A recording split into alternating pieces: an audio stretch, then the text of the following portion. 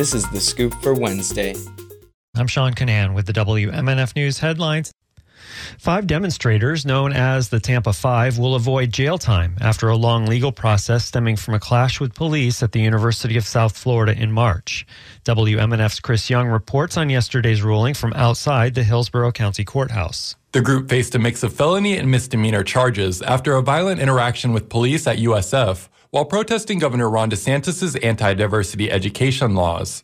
The charges included battery on a law enforcement officer and disrupting a school campus function. The group argued that they were brutalized by police and unfairly targeted. They anticipated 5 to 10 years in prison. Now, their felonies have been downgraded to misdemeanors. Chris Lee Carpio is one of the 5 charged. I feel incredibly relieved and vindicated. We know that with the power of the people, you can do anything. Lauren Pinero also appreciated the nationwide support her group received. It is only through the people having protests across the country, sending resolutions that multiple organizations endorsed to the state attorney directly to our office. I think through that pressure, that is how we won. Pinero's message to other student protesters: keep fighting. We have a right to protest. It is our First Amendment right. People like DeSantis and others like him across the country, they want to rip away the rights that were won through protests years ago in the 60s and 70s. And that's why we have to continue the fight and continue pushing. Upon completion of a 1-year legal program that includes community service, the misdemeanor charges will be dropped.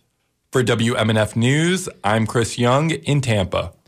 Governor Ron DeSantis announced his proposed budget yesterday. He suggested $15.1 billion for Florida public schools.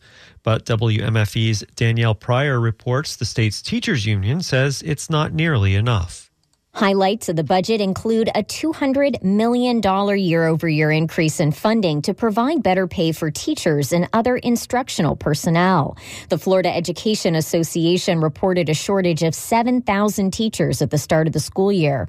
But FEA President Andrew Sparse says with inflation factored in, these increases don't go far enough.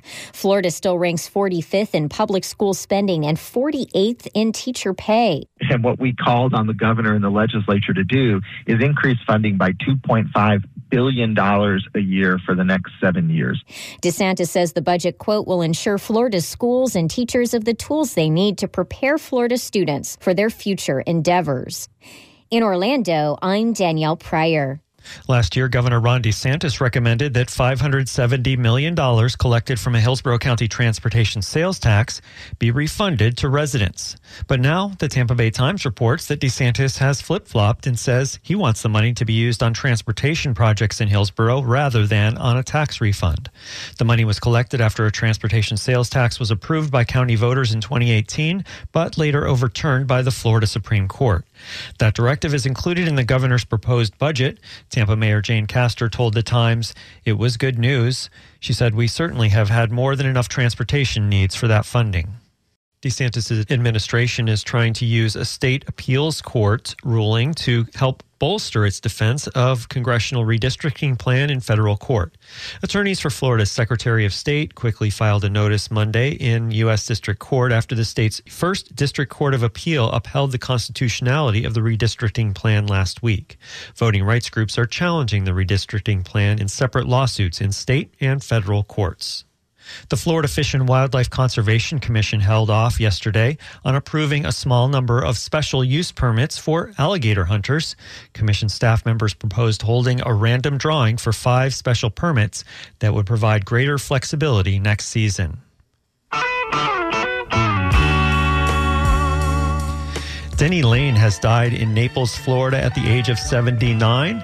Denny Lane was a British singer, songwriter, and guitarist who performed in an early pop-oriented version of the Moody Blues and was later Paul McCartney's longtime sideman in Wings. Lane sang on the Moody Blues breakthrough hit Go Now, and with Wings performed on such hits as Band on the Run and My Love.